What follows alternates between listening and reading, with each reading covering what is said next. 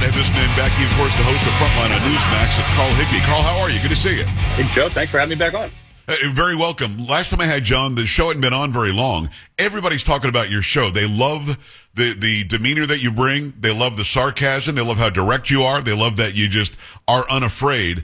And I bring that up. And by the way, congratulations on that. I mean, it's got great traction. I bring that up because the network I think you guys are taking on and doing very well against is now like censoring President Trump. Have you seen this? Where Fox News will pull out of a Trump speech to fact check him? Yeah. What are we talking about here? It was absolutely insane, Joe. I mean, the problem is they are bought hook, line, and sinker for DeSantis. They don't want anything to do with Donald Trump because they can't control him. And they decided that they want somebody that they can control, and that's not going to be Donald Trump. Yeah, but Carl, don't they know that that's what MSNBC does? I mean, literally, Rachel Maddow will come out of a Trump speech and say, if he says anything newsworthy, we'll bring it to you. Otherwise, he's going to lie the whole time. Fox News dominated before Newsmax was thought about. Before I was already in radio, but you're already a conservative guy. But we all watched Fox News because it was reliably at least more fair.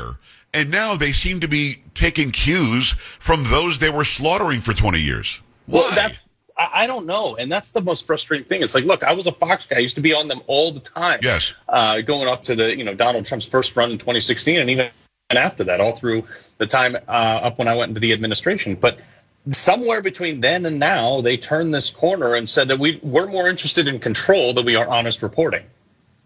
It doesn't make any sense because they're not winning any viewers and they're literally pushing people away, which is good for you because now people are looking for the alternative and you are the alternative. How are you feeling about the show? I know it sounds like a dumb question, but I know when I first started shows on television or on radio, a little bit of apprehension. Will they like it? Will they get it? Will they see what I'm laying down? What are you hearing? Look, I love it. I get to go on and talk to hundreds of thousands, sometimes millions of people with our social reach every single night about things that I care about. And honestly, like Newsmax has been really good to just be like, Carl, you be Carl, tell things in the manner that you see fit. These, obviously we have network guidance on news and this and that, but they are like, we don't want to tell you what to say. We don't want to tell you who to be. We want you to be you and go out there and get the audience. And I enjoy it. I look at it as a conversation with the people that watch me every night. The show is Frontline. It's Carl Higbie. He is the host. Carl, it's 5 p.m. or 6 p.m.? Correct. 5 p.m. Eastern. 5 p.m. to 6 p.m. Eastern time. Go and check him out every night. DVR it if you can't watch it live. Latest book is called Crisis of Culture. I want to talk to you about Israel. There's no way that people who are pulling for the Palestinians singing the song River to the Sea, Palestine will be free. There's no way they don't know that doesn't mean, or there's no way they don't know that means the extermination of Israel, right? They have to know that. Well, the problem is there are a lot of people who chant things that they don't have no idea what it means. The problem with this whole thing is somewhere it became cool to, hate Israel, hate what America stands for, hate our allies. And I think it's largely because, and I talked about this last night, which is Americans, the liberal American has broken everything down into oppressor and oppressed. Right. And there's no in between. And if you're not oppressed, then you're the oppressor. And it's not that binary. And they want to look at America as some bad force on the global stage. And I'm just not here for that. It's a former Navy SEAL as well, so I want to jump into your expertise here, Carl, if I can. By the way, Rashida Tlaib knows it means the extermination of Israel, but I think that you're right. A lot of people chanting the chant don't realize it, and we've been doing our level best to educate them on that. When you go to somebody who wants a ceasefire or who wants peace, and I say and you say there was a ceasefire, there was peace on October 6th. On October 7th, Hamas, the terrorist organization, decided we're going to attack and take out as many civilians as we can. We're going to GoPro video it and show people how great it is to kill Jews. So when the response is, well, you can't bomb them from the skies. You can't use your aerial. Okay, so then we're going to go on the ground. Well, you can't go on the ground because you're killing civilians. Carl's a Navy SEAL. And if you were the one devising how to get Hamas, not kill Palestinians necessarily, but kill the bad guys that are the government of what would be Palestine, Hamas, what would you do? You have to go onto the ground, don't you? How do you get them when they're hiding behind civilians and innocent people? Door to door, Joe. I mean, we did this in Fallujah. We littered the area with flyers saying, if you're here, we're going to consider you a bad guy. We went in with thousands and thousands and thousands of Marines, and we went to every single door in the city of Fallujah. I mean, it's a monumental task. It unfortunately, it's what they're up against right now. But like you said, there was peace. They opted not to have peace. So now, you mess around, you find out. Well, Carl, exactly. But see, here's the problem. Like I said, you can't use aerial, missiles from planes. You can't go in on the ground because you're killing too many civilians. And when you ask somebody, what do? Their answer is what you said. But going door to door means you've got to get them out from under the hospital. You've got to get them out from under the elementary school. You've got to get them out from under the mosque. They're purposely hiding behind innocence. So I guess so they can win the narrative war. I mean, or do they think that Navy SEALs like you and other good guys will say, well, we can't shoot up the mosque because although they're there, they're a bunch of women and children. They're the ones putting them in harm's way, aren't they?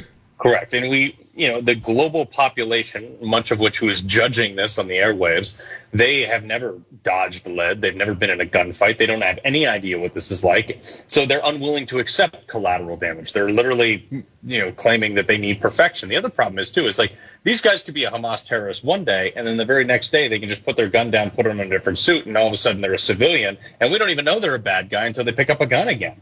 So yes, you can use rockets and missiles and tanks and bombs and things like that, but you have to be selective about it. And the other thing too is when you plan these operations, it's okay to say, hey, this city block is going to be under, we're going to be focusing on this as the IDF, from this date to this date. Put those flyers and pamphlets out there. We did this in Iraq, and it worked, and the bad guys stayed, and most of the people left if the bad guys let them. You know what blows my mind in that entire region? It's Carl Higbie. He's the host of Frontline on Newsmax. Watch it every night at 5 p.m. Eastern Time. You can also get his latest book called Crisis of Culture. It's Carl Higbie. What blows my mind is that Egypt and Jordan both said, we're not taking anybody from what would be Palestine. Not taking anybody from Gaza. In fact, in the 70s, Israel said to Egypt, you take Gaza. Egypt said, screw you, you take Gaza. Nobody wants the place because you've got a pocket of people that are born and raised and bred to hate everybody. And there's going to be trouble wherever they are. So what do you do when Egypt says we're not taking them and a bunch of Palestinians say we're going to go there, and then Hamas itself says we're going to stop you from going there, we need you to be human shields? I mean, Carl, you and I both know that Israel could wipe Gaza off the map in about an hour if they wanted to. They're not doing that. They're actually showing a lot of restraint, even though there are a lot of civilian casualties. What do you do if you've got the button that you press that solves the problem of Gaza? What is it? To be honest, it involves a lot of collateral damage. But the other thing, too, we have to look at is, and there was a British study out on this, Joe, where it showed the average IQ of the average member of the Gaza Strip, the Palestinian Authority in the Gaza Strip, was 67. Okay? In America, below 72 is considered handicapped. Right. So you have an entire population that mostly doesn't even understand what is going on. And to explain it to them, look, they will cater to the people with the biggest gun that's closest to them, which happens to be Hamas, which, by the way, was a spinoff of the Muslim Brotherhood that was elected in the Gaza Strip to run it over the Fatah party back in 2006. So when it says Hamas doesn't represent everybody, it literally does. They were elected. So I think that the problem here is more people need to be killed in a war than anybody ever wants to admit. You want to win this war, you got to kill bad guys. Do innocent people get killed? Yes. But that's the fact of war. So do you thread the needle, take personal casualties on the side of Israel, or do you do what needs to be done to make sure that this never happens again? It's interesting to me, and it's Carl Higbie, it's interesting to me that none of this happened under Trump. In fact, Trump was bringing peace to the region. He moved the capital of Israel from Tel Aviv to Jerusalem, even though the entire world was going to melt down. How dare you do that? And nothing happened. Literally nothing happened. There were bad actors on this globe scared to death to do anything because over dessert one night at Mar-a-Lago, he dropped 56 Tomahawk missiles on Syria while hosting the Chinese president. This guy didn't mess around. The world realized that he would take action. Do you find Obama and Biden to be complicit? I know that Obama treated Netanyahu like garbage. I know that Biden keeps on saying he's for Israel, but let's show restraint. Let's hold up. Let's not invade yet. Yeah. Why such a difference, in your opinion, from administration to administration on our best friend in the region? Well, it comes down to real leaders respect strength. And, there are real leaders on the bad guy's side. And I think that, look, people were like, I really don't know what Trump will do if they mess around, if they violate, U.S. sovereignty, if they attack our ships or our bases. Or people were like, are some of our adversaries were like, I am literally terrified of Trump because he could turn my city or my country into a parking lot. Right. They don't believe Barack Obama would have done that. He drew the red line in Syria, 8 times? They don't believe Joe Biden's actually going to do anything like that. We have 11 carrier battle groups, and we're lucky if we can even use those to just patrol around even near Israel. They won't even do that. Yeah, I mean, there are drag shows on Army bases, though. That's good, right? I mean, yeah. I mean, obviously, it's such. Listen, it's bizarro world. My dad was in the Air Force. He was so proud of his service his entire life. Talked about his services. It's just a different thing now. When you, as a former Navy SEAL, when you see what's happening with our military, when you see that people are joining the military for no real good reason, it's not to support the Constitution, it's to get a free meal or to go to college or I was bored or whatever. When they're pushing this queer ideology in the military, I just interviewed General Flynn last week, and he said it's going to take a lot of work, and it's going to take all 44 of the 3 or 4-star generals that are out there to get back involved and make the youth understand the importance of a strong military and doing it for love of country. We're far away from that right now. What are your thoughts on what you see in the military today? It's horrific. Like what they did with the vaccine mandate was a disaster. And now they're trying to get those same people to come back in, which means to me, like, oh, I guess this really wasn't necessary for system readiness. I guess kicking people out, which is actually affecting system readiness, was the priority for these people. They're focusing on drag shows, like you said. Right now, you have U.S. Marines that haven't fired a gun in a year in training because it's not budgetary constraint. They don't have time. They don't do this. They don't want. They are teaching people to not be soldiers. They want them to be diplomats. And look, soldiers kill bad guys and break their stuff. That's all they should do, and that's all they should train for. Stop trying to get us to be sensitive and care about the feelings of whoever we are, wherever we are in the country. Just let us go in and kick in doors and kill bad guys. And if you don't want to do that, if you want to be diplomatic, send diplomats. That's a great idea. They're not going to be sending diplomats, that's for sure. It is Carl Higbie, the host of Frontline. Get his latest book. It's called Crisis of Culture. I've got to ask you about Ukraine quickly. We're not winning. Our money's not winning, I should say. Yeah. Ukraine is losing. Russia's winning. I mean, that's obvious. They're calling it a stalemate, but it's not, because Russia would just keep on sending in more troops. You've got probably 500,000 young military-aged men in Ukraine who are dead now, and there's no end in sight. As somebody who's a military guy and a military mind, don't you want to know what victory looks like? Don't you want to know what's the solution to this problem you're sending us into? Right. Before the first dollar was spent, I would have asked for a plan. Like, what is your path to victory? And now $100 million plus spent. And they're now asking for more money. I wouldn't give them a penny more until I know, like, hey, guys, like, what is your plan? Like, we just found out Zelensky has 2 massive yachts. Right. Like, where did that money come from? But, by the way, because you said that, you and I both support Putin now, which is ridiculous. We don't want Putin to win. We don't want Russia to invade his neighbors, but we also want to have accounting for the money that we send. And I had Andy Biggs on not long ago. He said it's upwards of $200 billion. If you count all the equipment, all the ammunition, everything that we've sent, and every 2 weeks, Jake Sullivan wants to send another check. How do we make that stop? Does the House of Representatives have the backbone to say, we're going to stop this, and then they can take the onslaught of being accused of being Putin puppets? Right. Well, that's the problem is this is an administration that accused Trump and the other side of being Putin puppets for so long. So they want to back away from anything, and they're willing to spend our hard-earned money. I mean, think about it. The average American household has $20,000 annually in federal tax revenue to the government. How many people, how many U.S. households are combined make $100 billion? People we're talking that work, 9 to 5 every day, raise a family, paying a mortgage. Their tax dollars are going to fund Zelensky's yacht? Are you kidding me? That's ridiculous. But they're not finding out about that except from you, except from me. But the mainstream will hide that. They'll hide anything that makes this administration look stupid or look bad in its decisions. It's Carl Higbie. Carl, last question on the topic of Trump and the strategy that the left is pulling. But it's not just the left. You've got Liz Cheney, who is the left, but she claims to be a Republican, saying the exact same thing as Adam Schiff. And the thing they're saying, I don't know if you've seen this, you probably have, is if Trump should win again, he will never leave the White House.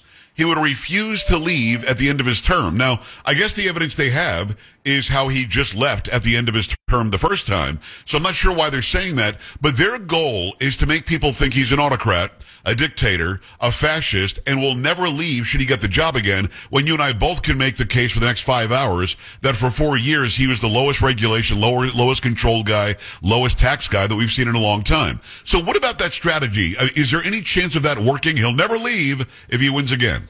Well, look, they are playing to their base, which, by the way, is shrinking every single day. Yes. Their base is Trump is bad, Orange Man bad, and we can't have him. Why? Well, because he's bad. They don't have any reasoning.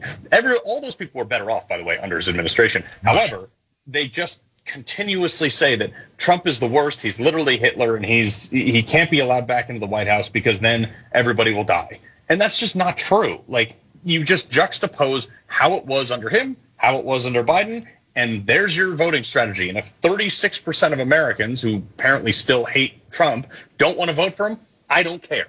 Right. No, I'm with you. The dumbest thing I saw was out of Adam Schiff. He then said these words, Carl, they're accusing us of exactly what they're doing, which is exactly what the Democrats do for a living, accuse everybody else of doing exactly what they're doing.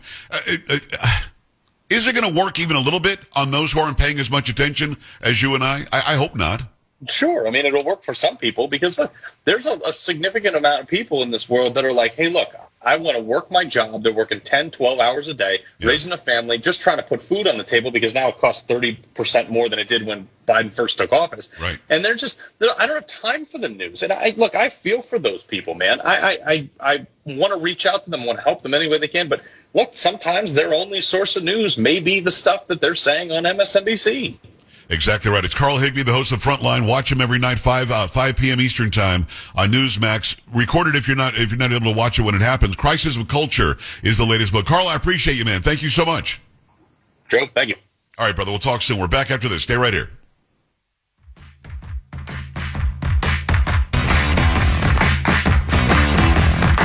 Joe Pags.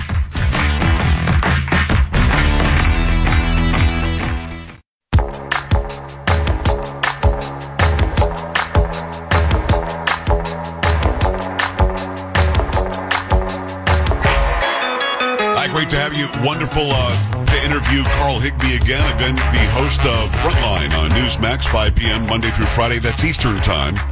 Go check it out. I think I'm going to be on Friday. I think I'll be on Frontline Friday. Now, I was going to be on yesterday, and Carrie, the topic was masculinity in America. I was like, well, you picked the right guy. They decided not to have you on, or what? Well, they changed the topic. I think they're going to do it Friday. Oh, you're calling me not masculine? Is that what it is? No, I did not say that. It's just rude. I was complimentary to you today. I've been nice to you today. I know.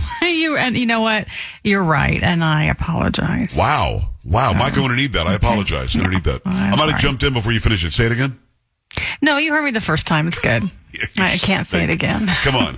So I think I'll be on Frontline on Friday, so make sure you tune in. Now, I was ready to go yesterday, but something happened. They changed topics. Breaking news, something went on.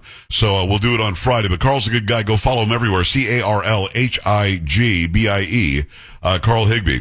Next hour, it's going to be Eric Prince. He's the guy that founded Blackwater. Hey, Carrie, I had to know right off the top of the interview, and I asked him this. Mm-hmm. Did you name the company after the Doobie Brothers song? Okay. That'll be interesting to hear if he says yes or no. What did I just do just now? That was a big-time tease. Big-time broadcast tease. Yes. It's how we do. All right, another big hour coming your way. You're not going to believe what Dick Durbin had to say. It's a new segment I call, Wow, Dick Durbin's really dumb. Keep it here. This is the Joe Pags Show.